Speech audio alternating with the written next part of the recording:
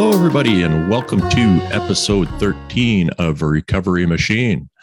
I'm your co-host, Nathan, and I'm joined, as always, by Corey. How's it going over there, Corey? Hey, Nathan. Good afternoon. It's going well. Happy to have our 13th episode, Baker's Dozen. Yeah. Who knew? It's good, though. I'm still having fun. So I think if we're having fun, then we'll keep going. Same here. Yeah. So what are we talking about today?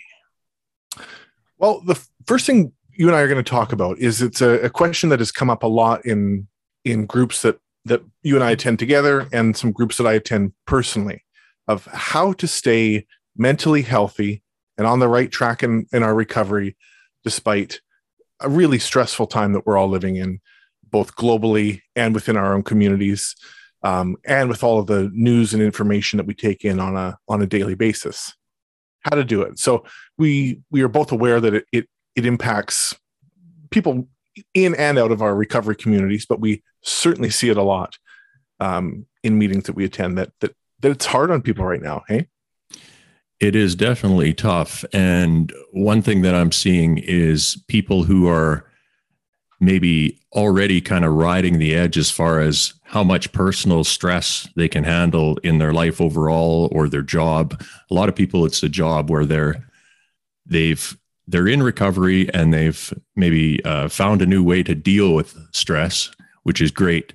But because they're so close to what they can tolerate, the extra burden of the global events that we're witnessing in Eastern Europe and the last 2 years of just weird event after weird event. I think this is pushing some people into a situation where they're struggling to manage with anything that they're using as a kind of an escape. So if that's drugs and alcohol, then maybe some people who had a situation that was being managed well are now kind of concerned with, say, how much they're drinking, or maybe it's food. You're in somebody who eats to feel better, and now they're being pushed to. They feel they're in a situation where they have to kind of use that calming method almost too much. Yeah. So yeah, obviously this is a big question, and nobody has there's no one answer for everybody, but we have seen over the last few years techniques put forth and ideas that together, I think I know that when I'm having a tough time, if I pay attention to these things and get into a rhythm with them, it makes a big difference. So we're going to do our best to go over those and pass those along. And hopefully, whether you're early in recovery or not in recovery or whoever you are, maybe you'll find something useful in there.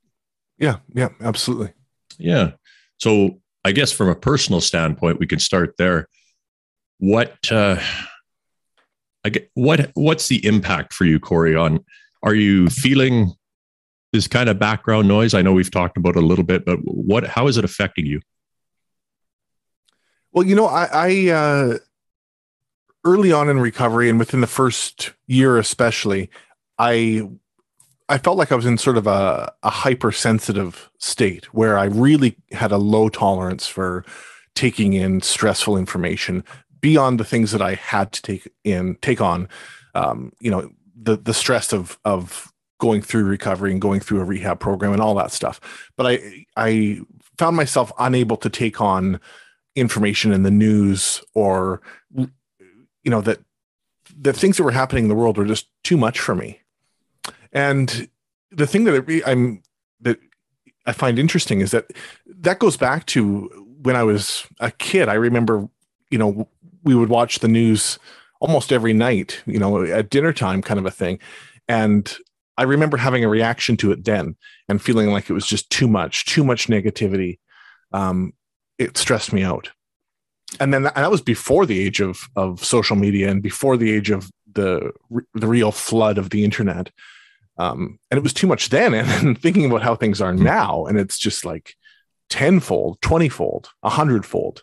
And it's still too much. But now as I'm feeling better, I'm more willing to take in more of that information, and my sensitivity to that kind of information is changing.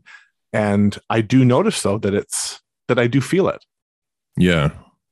Yeah, I feel it also. And you're right to say things have changed a lot in our media world, as far as a lot of the mainstream or legacy media outlets are very clickbaity now. They're just sensationalizing everything they can.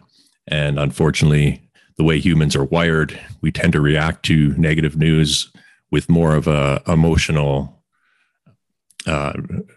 pull, I guess. So they know that, and there's very few objective sources of news left. I mean, they're out there, but it's tough. It's really tough. And I've never, I mean, I haven't been alive that long, but I've been long enough to see a few different approaches to providing that type of information. And even in academia now, I'm finding that I just can't trust the sources that I thought I could. And this puts me in a awkward position as a professional and as a human being. You know, the amount of time that an individual is willing to spend hunting down an answer and still not knowing whether or not how accurate the answer is. And of course, everybody has a different level of ability when it comes to data mining. So, I mean, what do you do, right? I think what you're saying is you throttle it. You know, it's hard to, like, you have one advantage in that you're clever enough not to be on Facebook. And correct. And I have found this, I've tried to do that, but it's very difficult if you're running any sort of a business, because the benefits of those connections are, I mean, there's real value there, but at the same time, you don't want to be spending 2 hours a day scrolling through that horrendous feed, because the whole thing is designed to be reactionary. So I do a fairly good job of limiting myself with that, but I think we're both on Twitter, right? Yeah.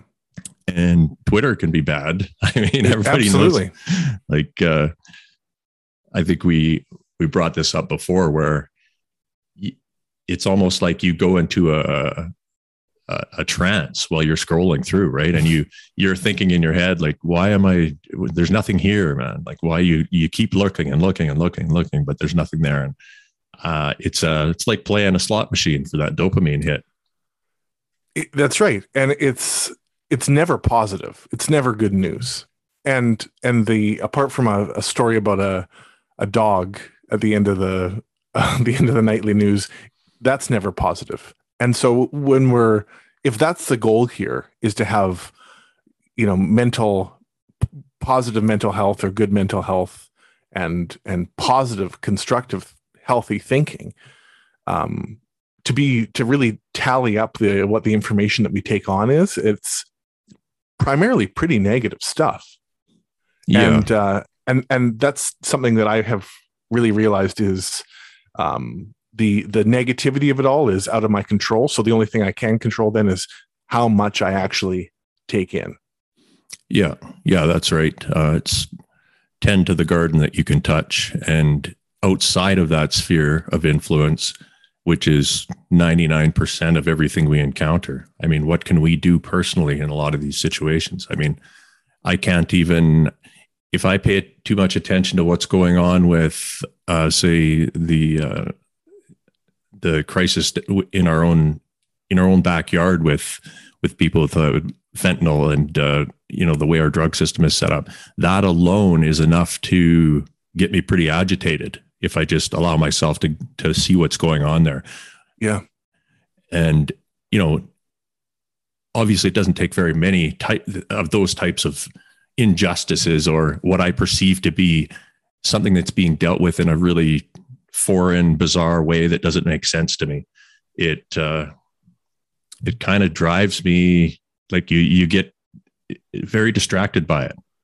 Yeah. And going back a moment to what you said, that there's still a dopamine kick there. And I think that we often purely associate dopamine with pleasure, or you hear it referred to more in the context of a pleasurable experience, a drug experience, a any kind of physical touch or a thrill ride or whatever it may be. But it is very much still present within a negative experience. And looking at MRIs and CT scans of what the brain is doing when it's taking on news information or violent imagery or shocking, horrific imagery, there's still a flood that's happening in the brain. Yeah, it's so strange, eh? Yeah, and that flood is keeping us there. It's keeping us in it because it's telling us that even though we feel distressed or stressed, it's giving us that chemical reward there. And so, to me, the cure to that is to override that if we can, and step back from it, or kind of put ourselves back in the driver's seat of it. Yeah, definitely easier said than done. But that the dopamine response on what we would perceive to be negative events, you're talking about brain scans and watching people's responses. I saw one of those for people who play slot machines regularly, mm-hmm. and they receive a dopamine kind of flood upon losing, like when they're finished with all their money, which is completely counterintuitive, but it's the evolutionary purpose, I guess, is to keep you engaged in what's going on. Like, it's okay. That's a serious event. You just blew $500 on this machine. You got nothing for it. And for some reason that makes a human engaged and they want to come back. Yeah. And I mean, it's even to the point where in like a casino setting, they're playing, when you pull the slot and lose, they're playing the like wah, wah, tune to give you a cue, a Pavlovian cue to go again. Yeah. Yeah. I don't know. The mind is a fascinating little device. So yeah, we agree. And I think most people would agree that we've been living in some weird times. What are some of the things that you have found useful to, one thing you've done is you've limited the amount of social media you're consuming, and you're throttling your consumption of news. What other kind of things do you find personally helpful? I think, a couple of things come to mind. First one, as an easy little tool to use, would be to be aware of how long you are engaging. So say if it's social media, how long am I actually engaging in it? Or if it's a news program, how long am I watching that for? So I find that I'm able to keep a check on myself close enough that I don't need to set a timer. But that's an idea that I've heard, that set a timer and then stick to that and say, okay, I'm only going to be perusing social media for 5 or 10 minutes. And then when that timer goes off, I'm off. And I mean, it's an interesting experiment in that if the timer goes off and you and you tell yourself, I'll just keep going. Mm-hmm. That's saying a lot too. That's saying that potentially you're in a state where you're having trouble overriding that, or you're having trouble stepping away from that, which sounds a lot like an addictive behavior to me. Yeah, absolutely. And yeah, just to add to that, I know there's apps available that will monitor the amount of time you're spending on your phone, or monitor the amount of time you're spending on specific apps like social media. And I think for a lot of people, it would be beneficial just to get a baseline. Like, what's your average consumption? How long are you staring at your phone on average throughout the week? And then almost everybody would be shocked to see that number. I can tell you that right now. You see how many hours you've stared at your phone in a single day. And then once you've established that baseline, like anything else, you can start to chip away at it and try to do better. And I think if you are having an issue with discipline in that regard, then it's like anything else where you break it down into smaller steps and try to do a little bit at a time, take on something that's not a drastic, I'm going to throw my phone out the window, but I'm just going to, bring it down to maybe an hour a day type of thing and try to stick with that. Yeah, exactly. The other thought that I had about this was about checking in with ourselves as we are engaging in watching the news or with social media, say, that checking in with what our bodies are telling us. And so often these activities create quite a numbing effect or a zoning out effect where you're not really aware of your outside environment or your personal space, but also not necessarily aware of how your body is responding to that information that you're taking in. And so I think about the news right now with what's happening in Europe. And if I were to sit there and watch it for an hour, now I don't let myself do that, but if I did, I know that if I checked in with myself and thought, what am I actually physically feeling right now? It would be that I felt tension in my body. Maybe I would feel hot in my face. Maybe I'd feel a sort of an anxious knot in the pit of my stomach. I wouldn't feel at ease and relaxed. No, not at all. No, and naturally, there's no criticism of anyone who's feeling that way. But if you think about it, that's kind of our body's way of telling us, like, whoa, we're at risk here, or we're under stress. And that's not to say that we don't take in that information at all, but maybe we make sure that we afford ourselves some time then to de-stress and to relax. Yeah. And so I know that meditation was one of the things we had talked about too, right? Yeah, a meditation. I just wanted to add to that I find myself kind of going down these paths, looking at these weird, horrific news stories as an escape from whatever problem I've got going on or whatever task that I should be doing. It's a great procrastination tool because it does kind of get you out of whatever you're in. It gets you out of your own mental environment, but it's kind of it's not a great way to cope with that because, like you said, I mean, I'm the same way. I can handle a certain amount, and then I feel there's it's not a good. I just feel unhealthy. It's like I immediately have to exercise or something to kind of like bring myself back down to an unanxious state. But, meditation is. This is one that I'm really good at telling everybody to do and extremely poor at practicing. I have went through a whole bunch of different methods. I've studied Vipassana and all the Western mindfulness techniques and everything. And it just is.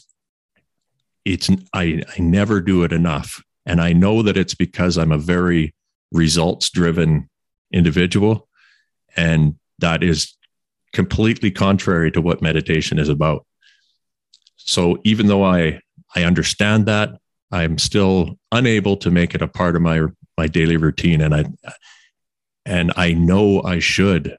I can see clearly the benefits of it, but I just, for whatever reason, fail to commit. And I don't know what to do about that, Corey. I don't think you're alone there. I know that you're not alone on that one. And I include myself in that too. But what I will say that has worked for me more than, the kind of the archetypal legs crossed, palms up type of meditation that has worked for me is, and I've done it specifically after watching something, watching a movie that has violence or that leaves me feeling uneasy at night. And I get into bed and then my mind is racing. And first of all, the thing I often notice is that my mind is not racing about that movie, but my mind follows this neural pathway where I'm thinking about other dark shit within my own life or in my own past. So it set the tone. It's like it set the tempo for your mind. It sort of rolls out the red carpet for those negative thoughts to waltz in. And then the movie or the visual that I saw on the news or whatever it may be just kind of backs off and lets my mind do the rest.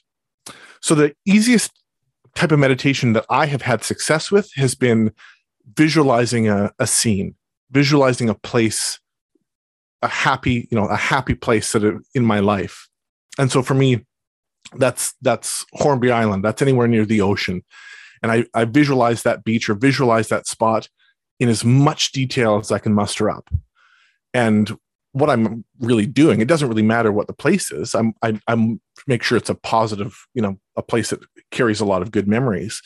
But suddenly I'm in control of my thoughts. And as I'm actively thinking about all of the details of it, those negative thoughts about stressful things aren't able to creep in, because I've got the reins and I'm in control again.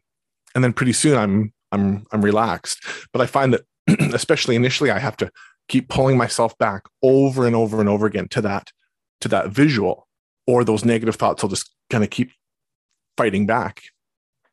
Yeah, what a pain in the ass, eh? I mean, wouldn't it be nice if your mind just kind of on its own stayed in a favorable neural pathway?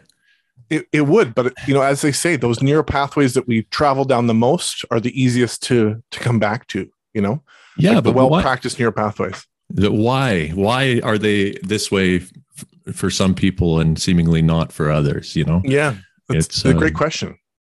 It's maddening sometimes, but I know that I get a reward from even those negative pathways, like that gives my brain a little kick. Yeah, I understand that not fully, but I think I can see it from a self-soothing aspect, in that those are the most familiar roads to travel.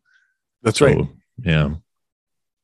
So yeah, I mean, and obviously there's a whole bunch of different ways you can meditate, but I think the most important aspect of it is consistency. If you can do 5 minutes a day, 10 minutes, I think they've shown benefit with almost, I don't know about 5 or 10 minutes, but I've seen lots of studies on 20 minutes a day and showing all sorts of cognitive benefits, from neuroregeneration to lowered heart rate and blood pressure and all sorts of things like that. Yeah, sure.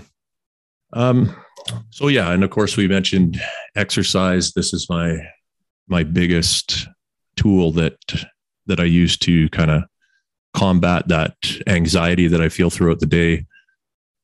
Negativity, apathy, depression. It works for everything.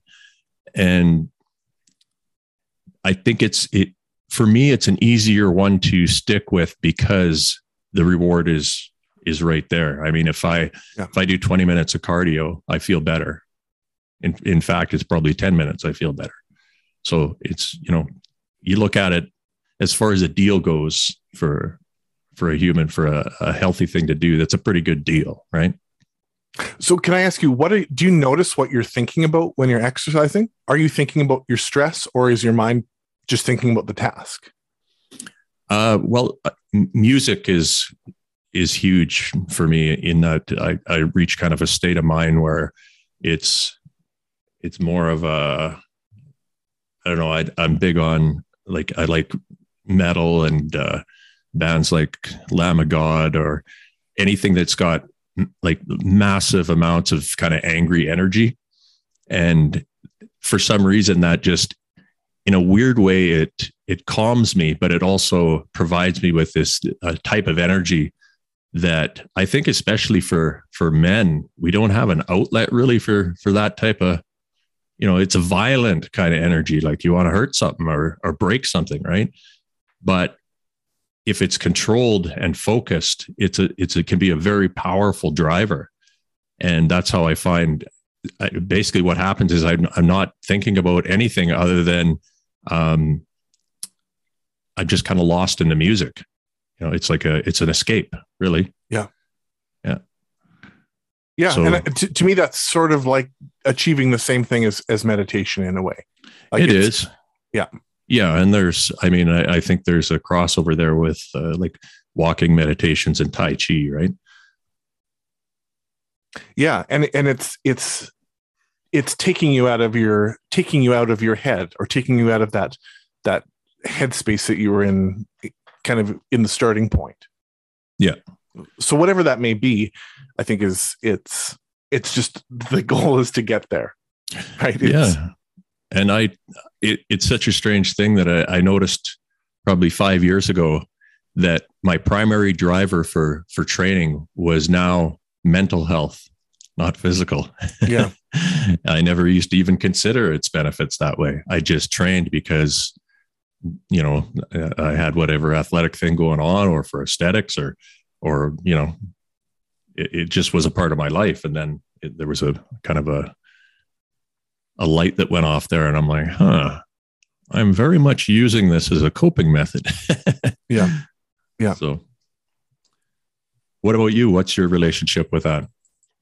I mean, that's something I've learned this year as being a really, really beneficial thing as well. And even if it's just connecting with people in my life, and midway through the day to go out and go for a walk, and to connect with nature, and to feel that the physical effect of the exercise, and to really be in touch with what my body is feeling, even if it's on a given day, if it's not a great feeling, if it's a negative feeling, I'm always feeling less stressed after I do that every single time. Yeah. We're meant to be outside, really. We've come to this place way faster than our biology has been able to catch up. So, just yesterday on a biological evolutionary scale, we were outside all the time. Yeah. And now not so much. So you don't have the fresh air. You don't have the natural light. You don't have the pineal gland response and the melatonin response that you should with your circadian rhythm, because of you've lost touch with even when the sun comes up and when it goes down. They're all important things. For sure. The other thing that we made note of was how does the stress from the world around us and social media and the news and stuff, how does it affect our eating? And there is an effect, in terms of learning a coping strategy, or your brain going to a place where it sort of tells you that you need this. It can happen really subtly, where you get this message that you need to eat. And if you don't catch it, and I'll just talk about myself, if I don't catch that and think, well, what am I feeling right now that, is making me think I need to go and eat something? Sometimes it's just the stress of what I'm taking in as well. Yeah. Stress eating can be, I can go down that path very easily. And judging by what I've seen with people's health throughout the pandemic, I don't know, people talk about the COVID-20 or the COVID-25. I mean, you keep people indoors and you stress them out, and you're going to see increases in all those coping mechanisms, healthy or not. Yeah. And, I think about myself when I was at work and when I was using opiates, and during the time that you're using opiates, you don't have an appetite. In fact, it's quite the opposite. But I would then have these days off, and would be stressed about any number of things. And I do look back at that and think, well, that's when I would overeat.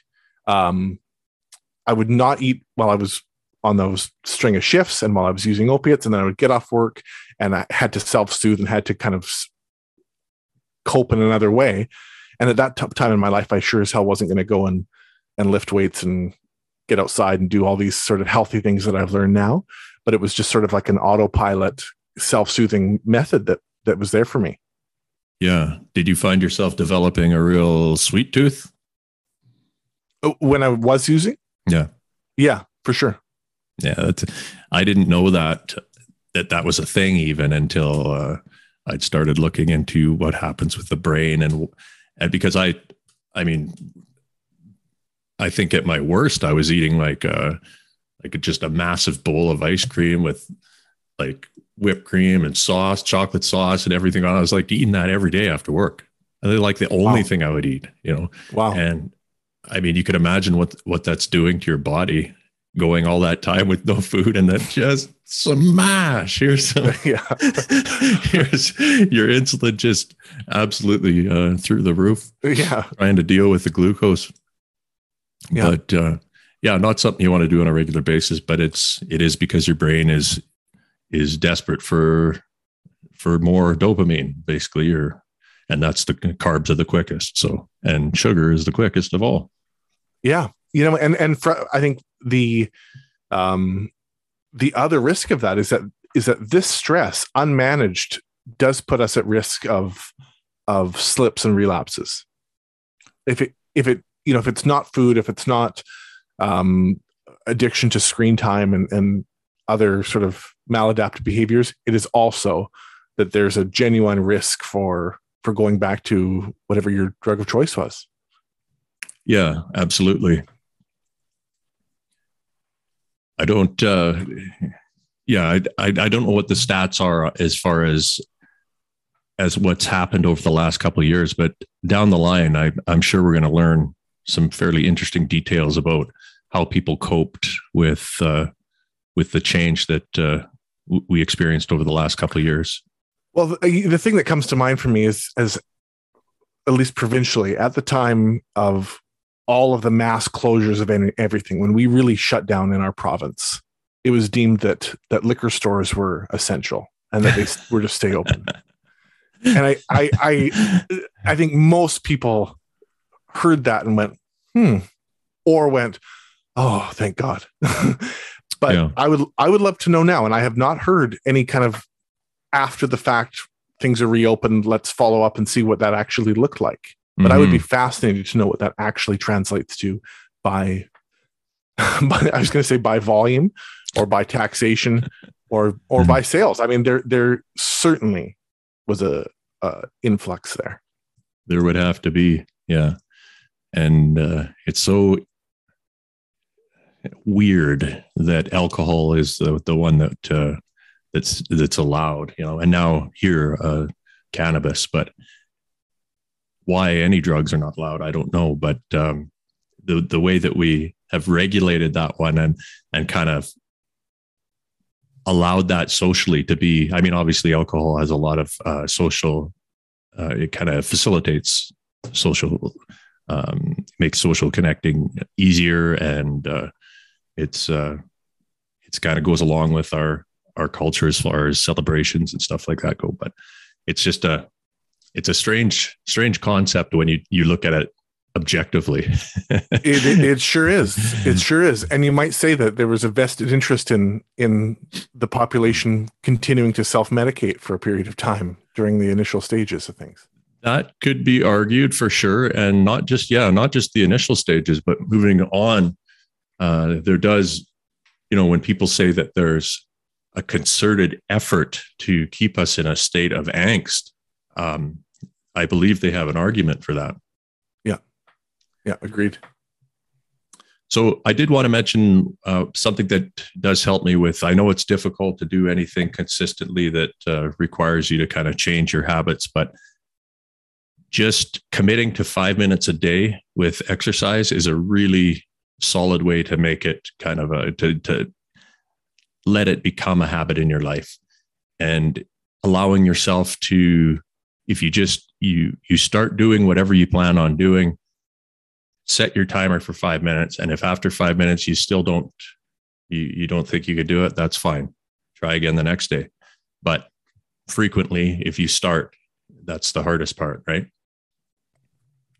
Yeah, absolutely. I think that's great advice. And it kind of speaks also to keeping our goals attainable and manageable and not setting the bar too high. I think we've all been guilty of setting the bar too high for ourselves, or having these big lofty goals, and then we struggle to meet them, and then we feel down on ourselves, and then we go and self-soothe because we feel down on ourselves. Yeah, this is the perfectionist cycle nightmare. Yep. And it's taken me a long time to train myself to be kinder and find a balance between discipline and the mental environment that I'm cultivating. Whether I can't, before I was a savage to myself. I just absolutely, absolutely no mercy if I'm not doing what I'm supposed to be doing. And it's, hey, well, what's going on, man? It's like I don't know. It's not a good way to keep yourself in a good state, anyways. No, that's right. And it comes down to something we've talked about several times in all of our episodes is, am I friends with my mind? Are we That's on right. good terms? Do we treat each other well? Yeah. And that's in all aspects. And that's in recognizing the needs of our mind, and in our mind recognizing the needs of our body. And are we working together to achieve Yeah. to achieve our goals? And when I think of like taking in all of the information that's out there in the world and all of the negativity that's out there, are we being kind back to that? Like, if it was someone else that was taking on trauma and taking on all of this negativity, we might be more inclined to reach out to them and to be good to them. But when it's us taking it on, we sort of tell ourselves that we have to take it on, or that this is just how it is, or that we should be taking on more. And it's not the case. No, it's not the case. And it's hard to learn that for some people. Myself, it took me a long time and it's got nothing to do with your level of confidence or your self-esteem or anything like that. It's about being on your own team. Like, are you an ally? Are you working towards the same end? Or, are you setting yourself up to have this kind of inner monologue of like a constant battle going on? And you think about the waste of energy, man. It's crazy. Yep, it is. It really is. And it's if we don't mindfully catch that and sort of push back and take it on ourselves, then it can just get out of hand, I think. Absolutely. And one of the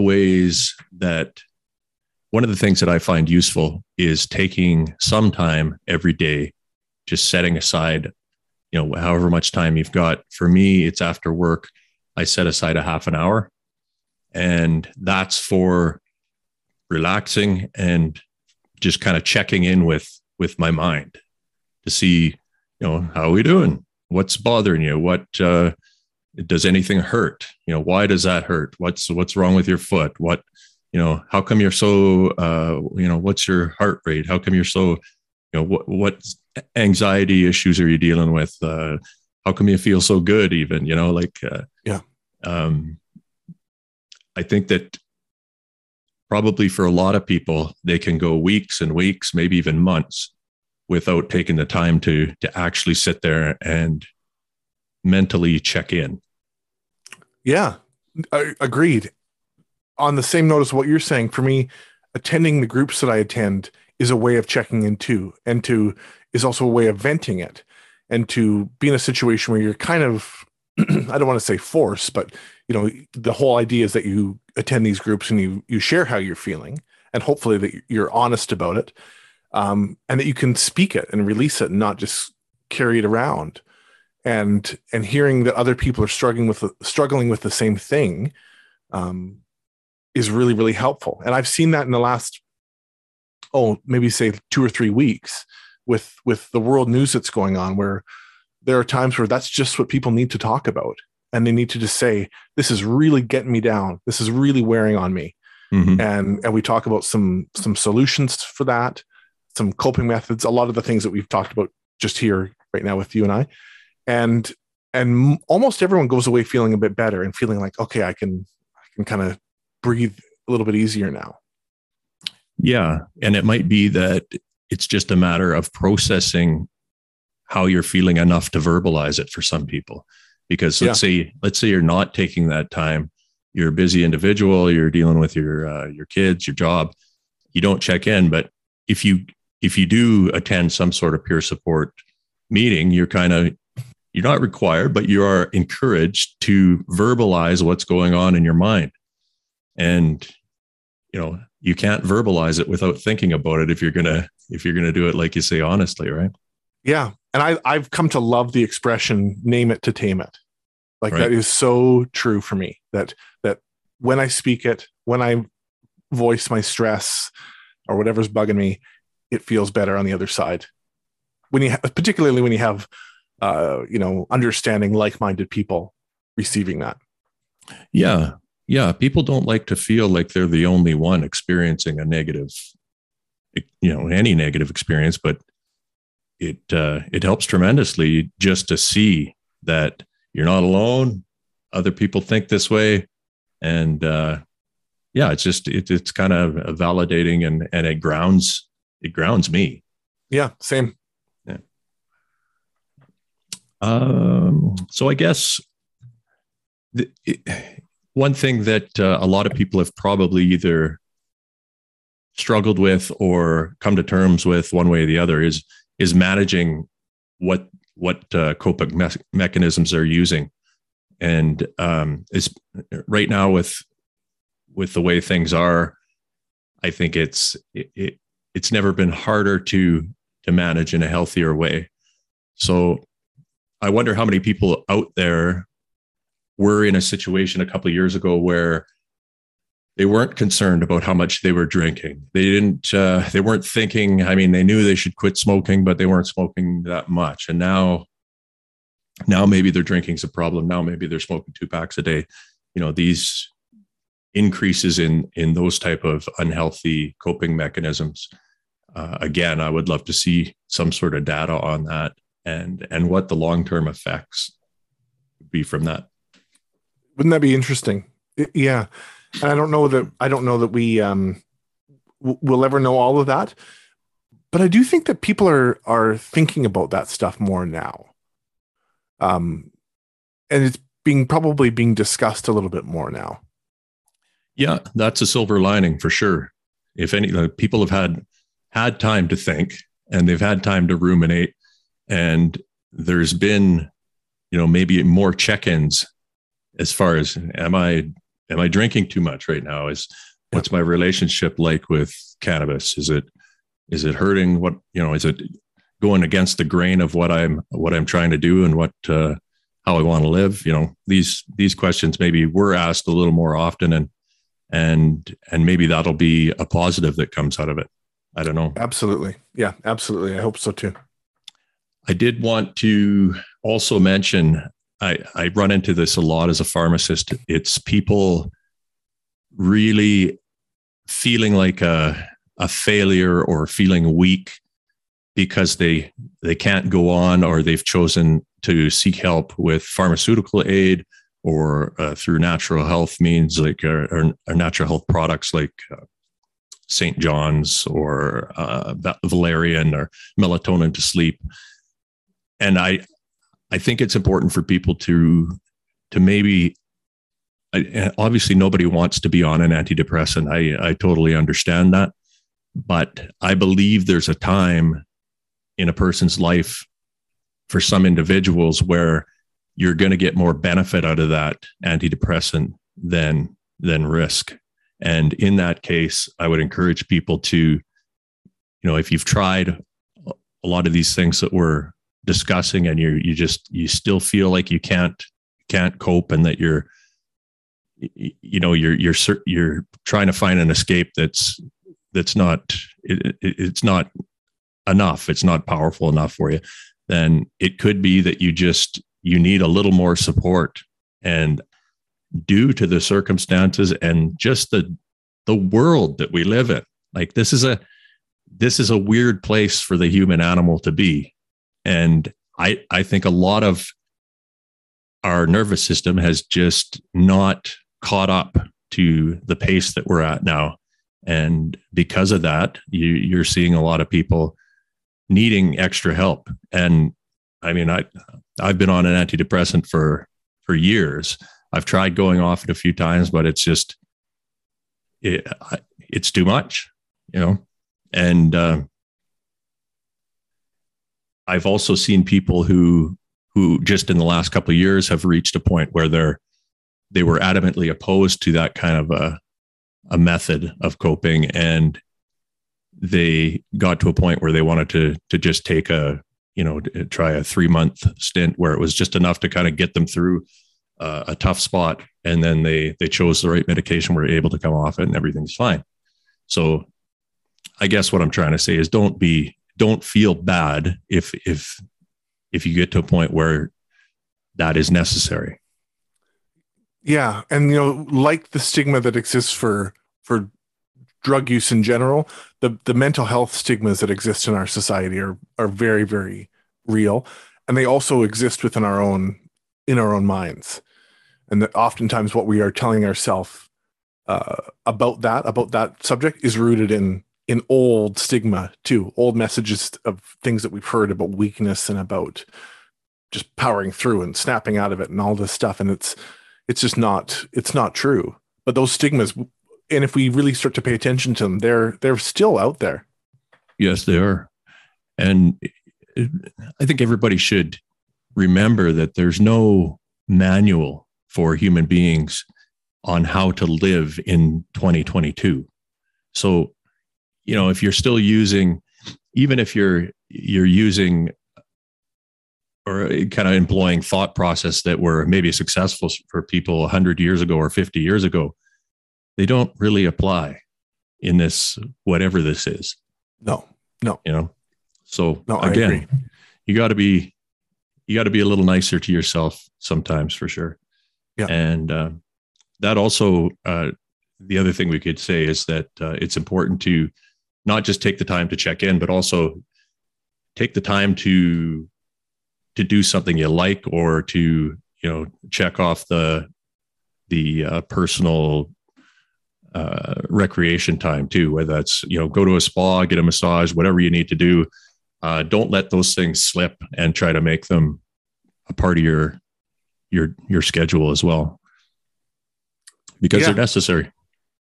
Yeah. And we can tell ourselves later, we can procrastinate and say that there are so many other important things that we need to be doing.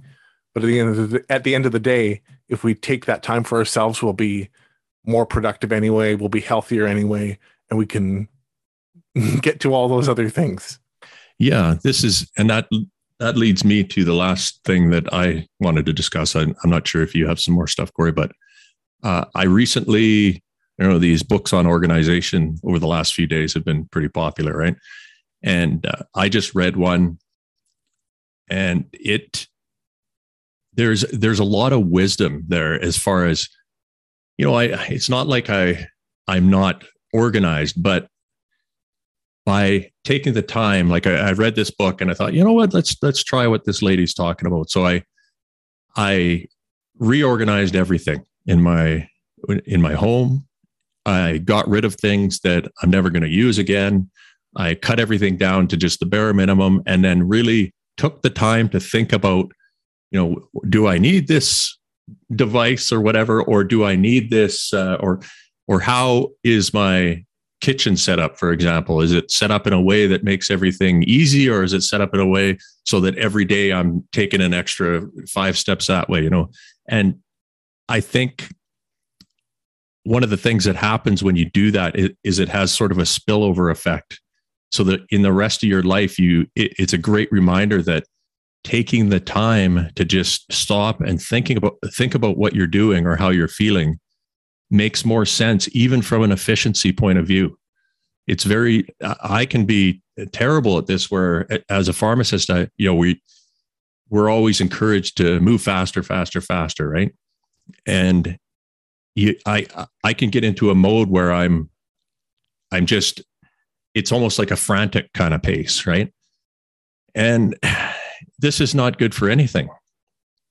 And I sort of like what you were talking about with a movie, where it sets a tone for your mind. That's what sometimes if I just let myself get into that kind of frantic pace and don't set up kind of boundaries where, it's going to take a little while longer than that, just everybody calm down type of thing. Then by the time I leave, I still have that frantic pace. Takes a long time to settle down. And when I look back at what I've accomplished versus if I would have just calmed down and organized a little bit better and taken my time, I mean, the organized technique wins every time, and it's way less energy. For sure. And it really feels good.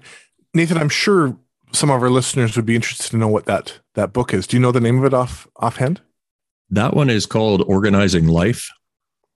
And I can't think of the author's name off the top of my head, but it's fairly popular right now. I'm sure it will pop up on a search. Yeah, cool. Yeah.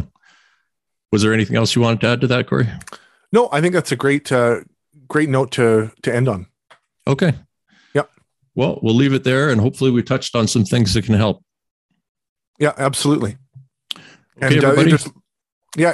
Feel free to comment. There's lots to discuss with this particular subject, and we'd love to hear your own experience with some of these things that we're touching on, and how any of these techniques have impacted you or not. Yeah, exactly. Yeah, leave us a comment on YouTube, and you can always email us as well. Recovery Machine, US as in us at recoverymachine.org. That's ORG. Yeah. Okay, everybody. We will leave it there and see you next time. Thanks. See you soon.